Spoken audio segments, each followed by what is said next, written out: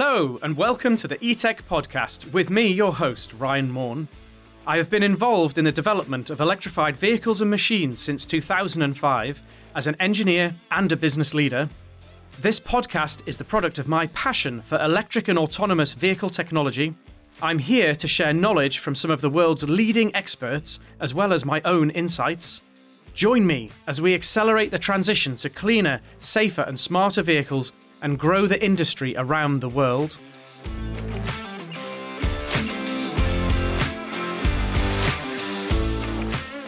Today's podcast is going to be about a topic that we've basically been asked the same question several times by three different listeners.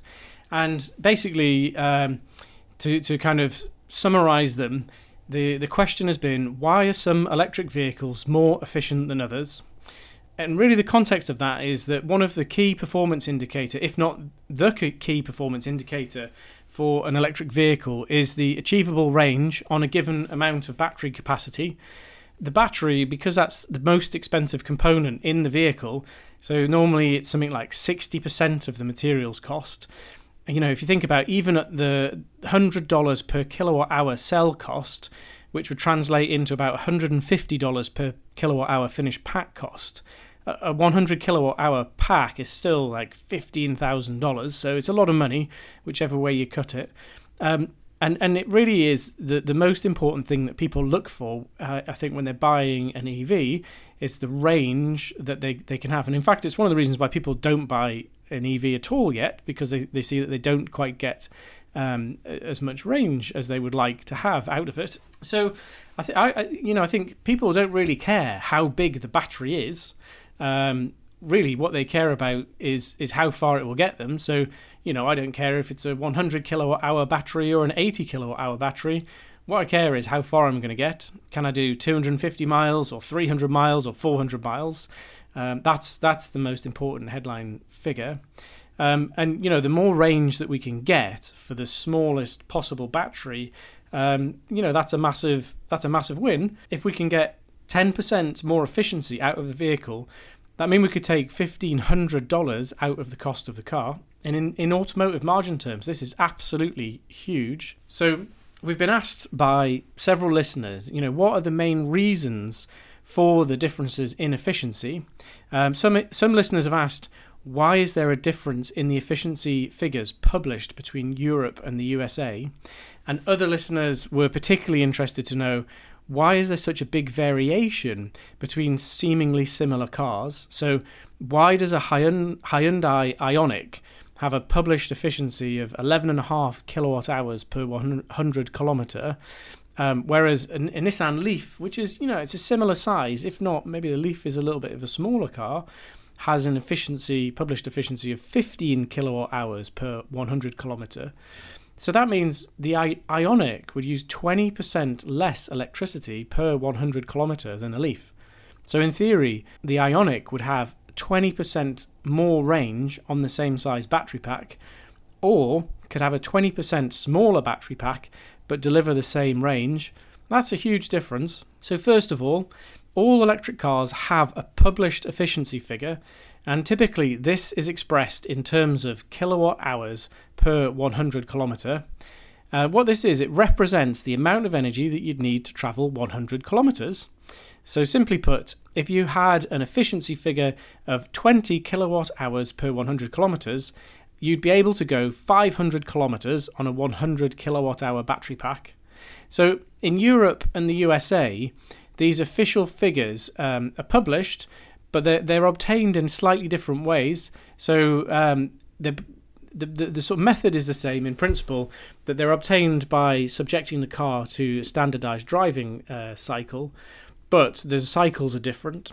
So we would expect, as we stand now, to always have different figures for the USA and for Europe, standardized vehicle range and efficiency in terms of kilowatt hours per 100 kilometer.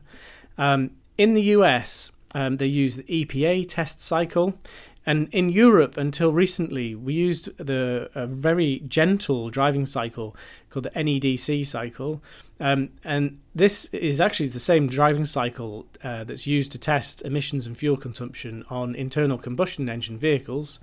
And now, in the same way internal combustion engine vehicles in Europe have moved to a new test cycle, so have EVs. So we now use what's called the WLTP cycle, and that's a much harder driving cycle than the old NEDC. So we've seen the published values get closer between the US EPA cycle and the European WLTP, although the WLTP is a world cycle, but it's used in Europe.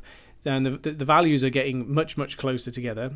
In future, in Europe, when RDE, or Real Driving Environment Tests, comes in, this will be used on EVs as well as on the ICE vehicles, and that'll close the gap between the published figures even more.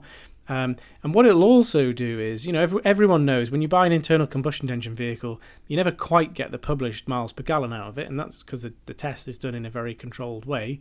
And even the WLTP test is still done in a very controlled way, in a test lab, at a controlled temperature, on a rolling road. What the RDE tests that are coming in will do is they'll put the car out on the public highway in all sorts of different conditions, at different altitudes, at different ambient temperatures, and that will measure the efficiency of the vehicle.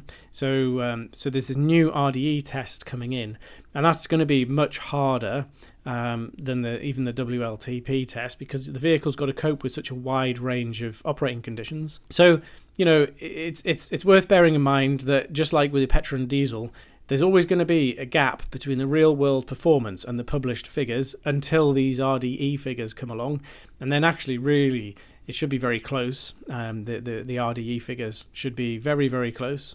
We'll stick a note. We'll stick a link in the notes below to the actual test cycles, so you can kind of see the actual driving pattern that the cars are put through on both the EPA test and the WLTP test, and take a look at that. So achieving a good result in both of these driving cycle tests is a really, really big deal, because that gives you your headline vehicle range. So you can say my car's going to do 250 miles or 300 miles or whatever. And it's a massive thing for people's buying decisions, because I think the range of EVs is still at the point where, quite a few people are unsure. Maybe they often have to do a trip that's a bit longer. Even, to be honest, people who only do that trip once a year, they still can be unsure even about buying an EV in the first place. And then when people are comparing EVs to EVs, they're comparing that range that they can get out of the vehicle.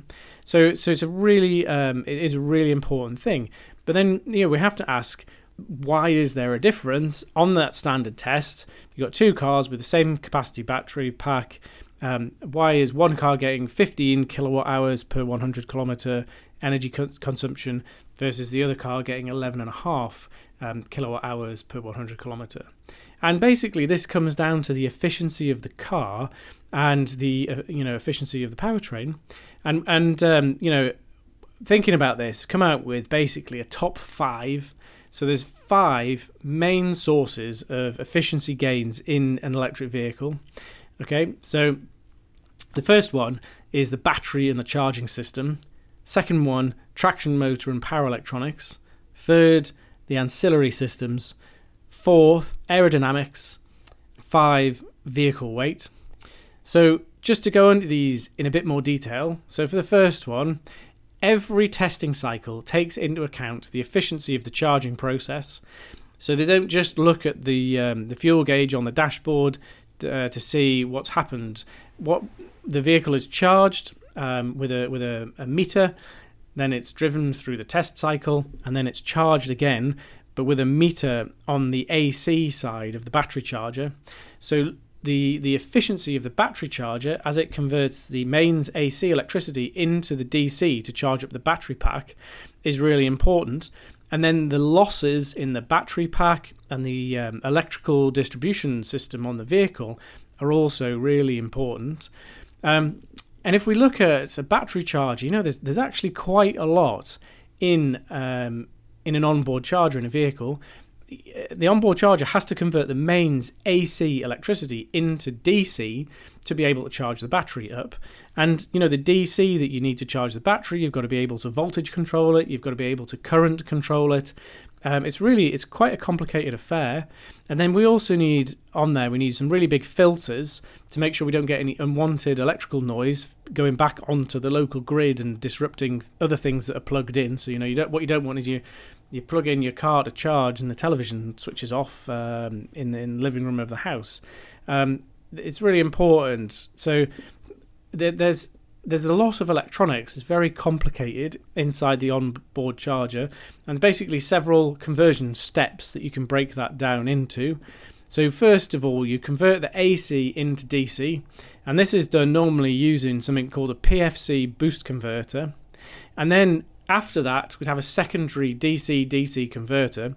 So once we've done the first step to convert the AC into DC, and we have a controlled DC voltage coming out, we have a secondary step that we have a DC-DC converter, and those two combined mean that we can get output voltage and output current control from the onboard charger.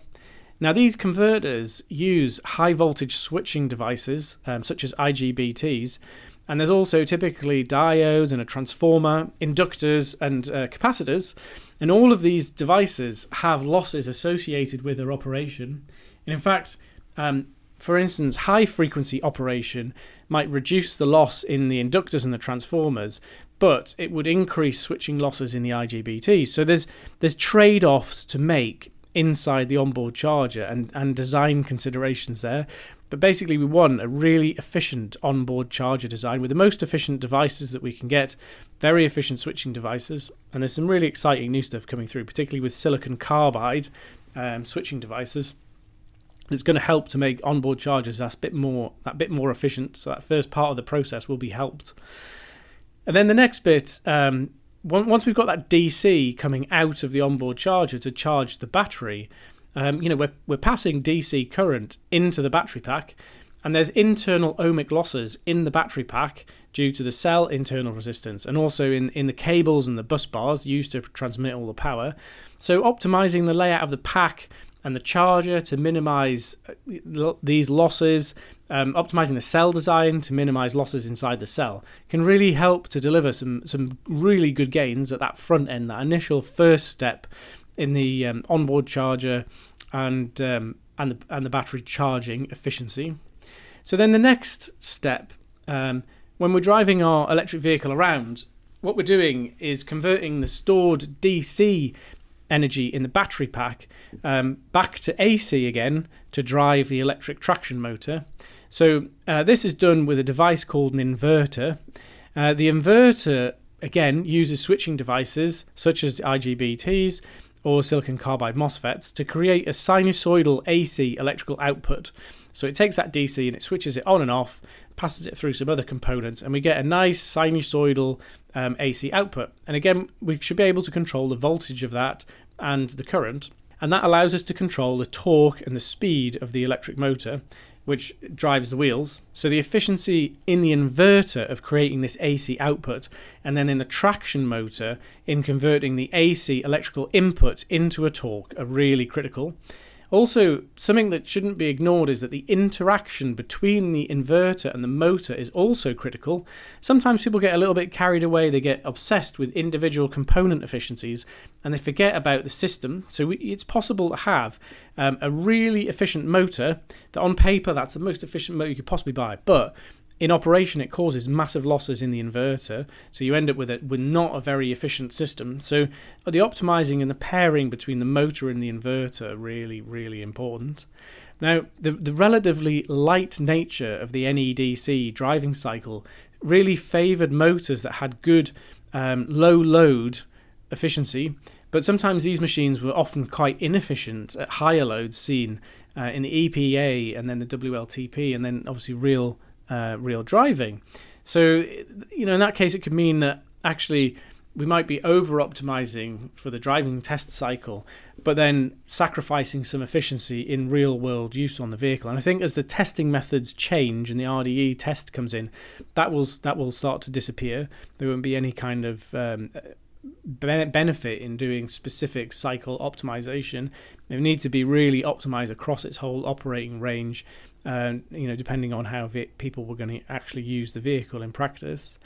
So one other thing, one final thing to think about, with the motor and the inverter, it's not just their ability to efficiently accelerate the vehicle, so to use that electricity to create an AC waveform, to create torque, to accelerate the vehicle. It's also the ability of the motor and the inverter to efficiently slow the vehicle down, to perform regenerative braking, as it's called. And in that case, we're using the motor as a generator. We are creating electricity in the motor from the kinetic energy in the vehicle. We convert that in the inverter into DC to be able to charge the battery pack. So it's the same process as driving, but in reverse. So we're putting DC back into the battery pack. Now, some of this efficiency is related to the function of the devices. Obviously, the more regen braking we can harness, the more we can improve the overall cycle efficiency. But another quite key and sometimes overlooked factor is also very simply the layout of the vehicle. And we've talked about this on a previous podcast in some depth. But if the EV is rear-wheel drive only, it's likely that the regenerative braking is going to have to be quite compromised because of trade-offs for vehicle dynamics. So basically, if you have really strong regen braking on the rear wheels, this can have quite a negative impact on vehicle handling. It can be very unsettling. If you are engaging in a sort of high level of regen braking whilst going into a corner, it'd be a bit like doing a handbrake turn. It's going to unsettle the vehicle. So that's one of the reasons why higher performance EVs tend to have traction motors at the back and also traction motors in the front. So a bit of it is torque limits under vehicle acceleration. So we're sort of traction limited under acceleration. But another bit of it is it's better to do that kind of layout to mean that we can run a stronger level of regen braking and recover more energy under braking in the vehicle. So that's the second, the motor, the inverter, the efficiency of those two devices, and then also a little bit the layout. So number 3 on the list was ancillary systems. And what do we mean by ancillary systems? So this is things such as powertrain cooling, infotainment, lights, heating, ventilation, air conditioning. These all create an electrical load on the battery. It's sometimes referred to as parasitic loads. And basically because it's not really doing what you want to do, although these things are really important and you can't move the vehicle unless you've got the parasitic loads. So you kind of can't get your motion, which is what you want, without having them. And they can be a really big proportion of the driving cycle energy consumption. So if you think about, an electric car or truck moving in slow traffic, but in really extreme hot or cold weather, we could be using as much power for the HVAC system as we are for traction, and particularly a poorly optimized thermal management system for the vehicle powertrain could be as much as 15% of the energy required to propel the vehicle under some driving cycles. So, there's feed-ins here in the ancillary system efficiency from some of the other elements of the vehicle design. For example, really efficient motors and inverters will need less cooling. So these will give a knock-on benefit in reducing parasitic power consumption.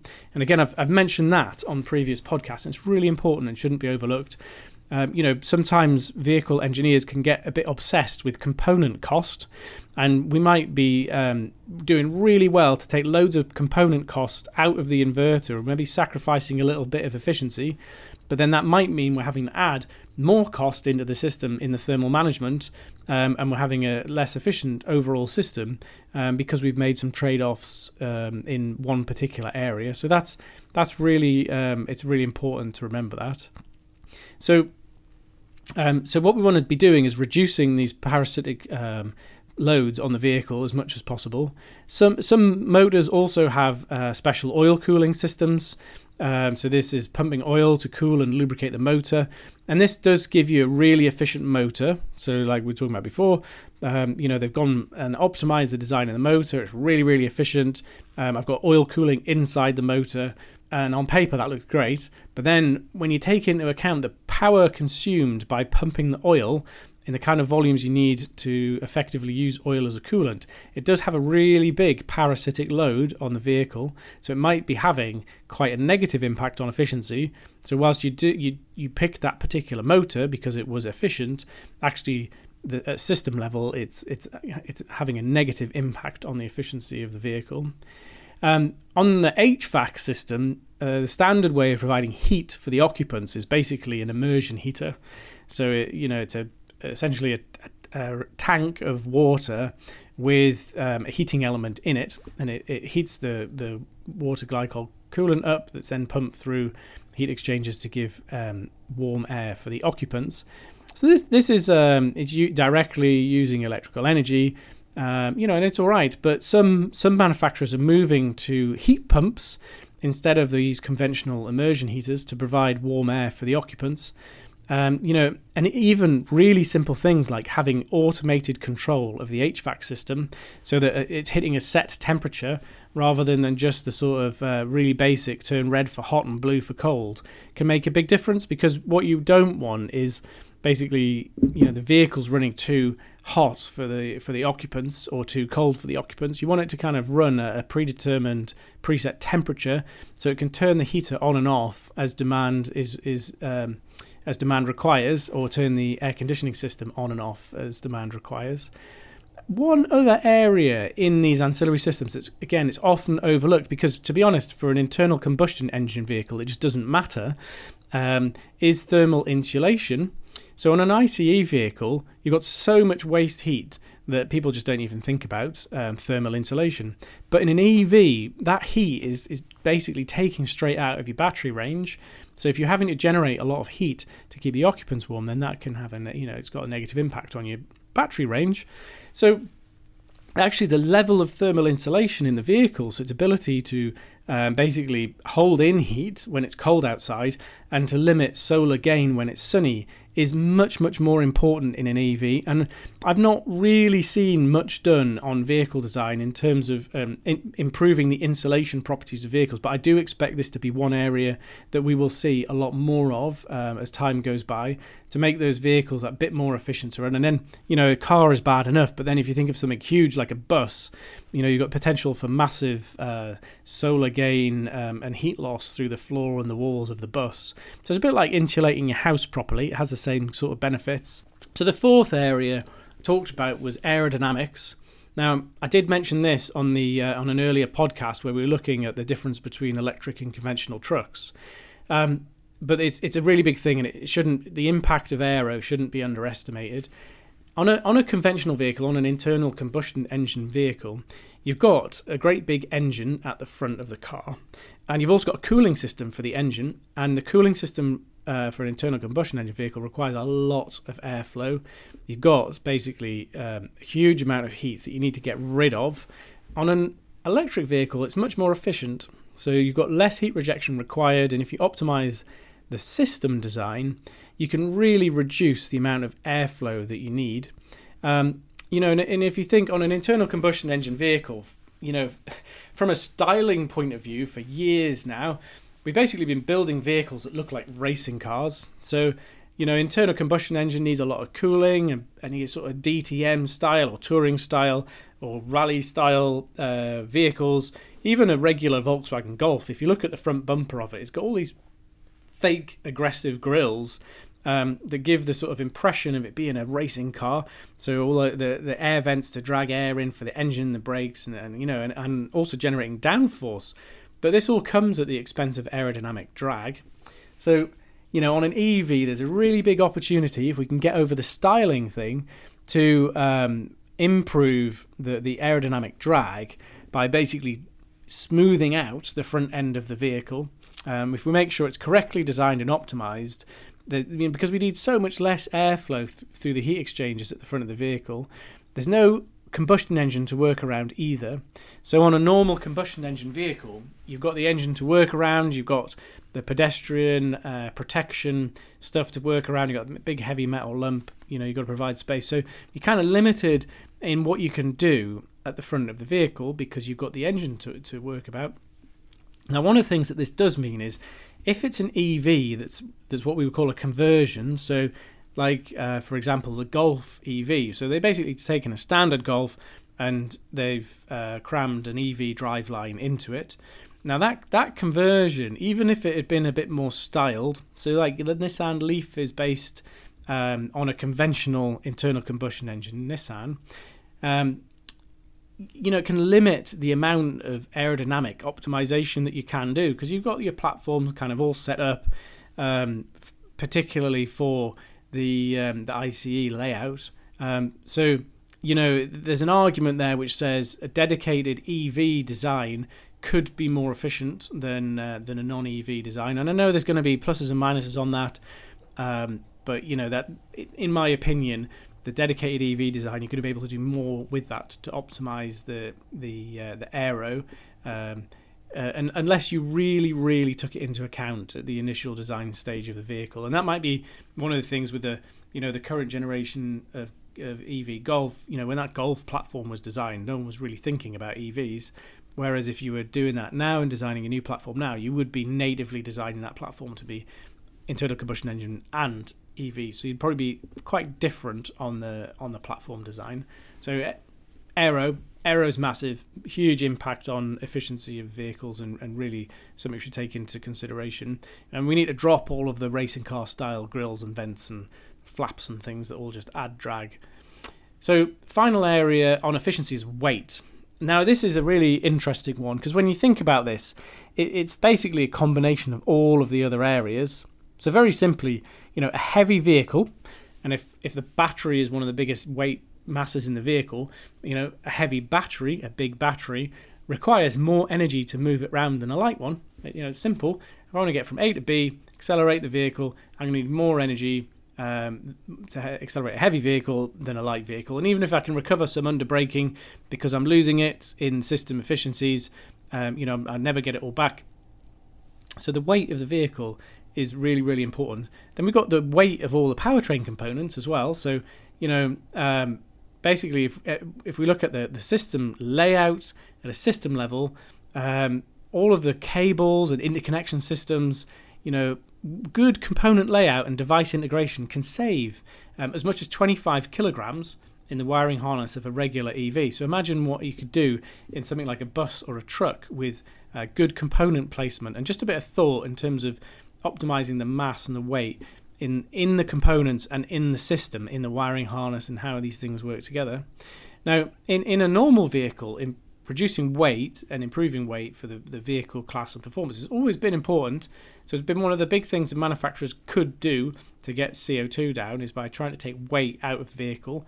Now that's been kind of hampered by the fact that we all want bigger vehicles, and SUVs are more and more popular than they've ever been. So bigger vehicles are more popular than smaller vehicles. But there's like a very well understood benefits to taking weight out, and the OEMs know it right down to if I can save a kilo of weight, that's going to improve my fuel consumption by a certain 0.5% or whatever, and that has a value. So they'll spend money to take weight out. Now this is even more important on an EV, and the reason for that is basically we're adding a lot of weight.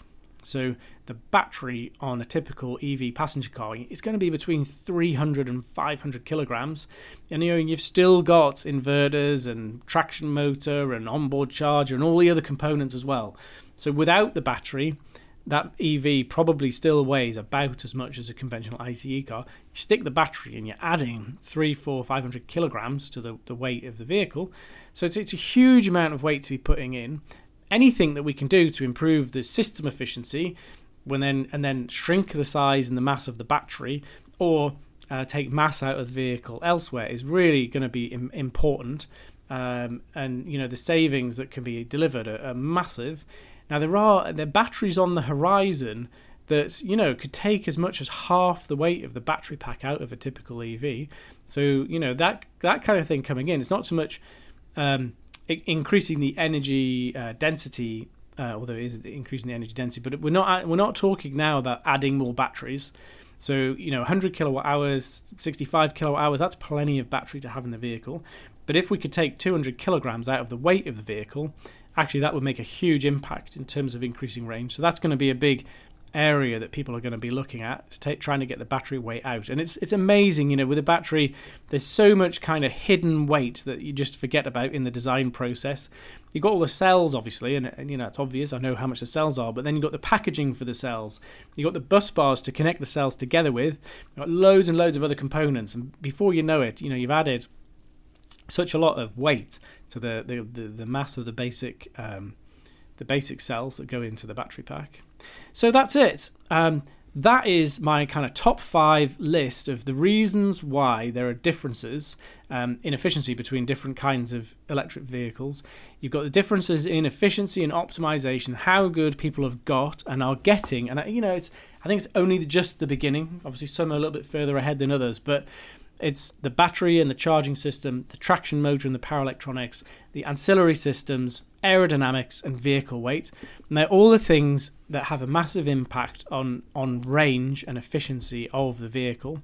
And if you're out shopping for an EV, you should be looking for those things. Take that figure per kilowatt hour really seriously. I would say make yourself aware of the condition and the specification the vehicle was in when that was being tested. So you're doubly sure that it was being done in the same controlled way as both of the vehicles you're looking at. So if one had air conditioning installed and the air conditioning was on, did the other one have air conditioning installed and the air conditioning was on, etc. But basically, roughly should have been done the same way, but just make yourself aware of that. If you're not in the market to buy an electric vehicle, but maybe you're involved in the design of electric vehicles, hopefully that gives you some things to think about in terms of system and component level optimization, in terms of how you could be looking to take your powertrain forwards to get more efficiency and better range out of a given size of battery. So, thanks very much for taking the time to listen to us today. I really appreciate it. If you have got any other EV-related questions, please do send them in to us. And what we'll do is we'll pull them together and we will feature your question in a future episode within reason. I had a couple of questions that we couldn't put on air. But, send us your questions and we'll pull them together and put them out in future episodes. Don't forget to subscribe to the channel or hit like. Leave us a rating or a comment, depending on which platform you're on, where you're listening to this. And I really look forward to speaking to you again soon. We've got some really great episodes coming. So that's all. Thanks. Bye for now.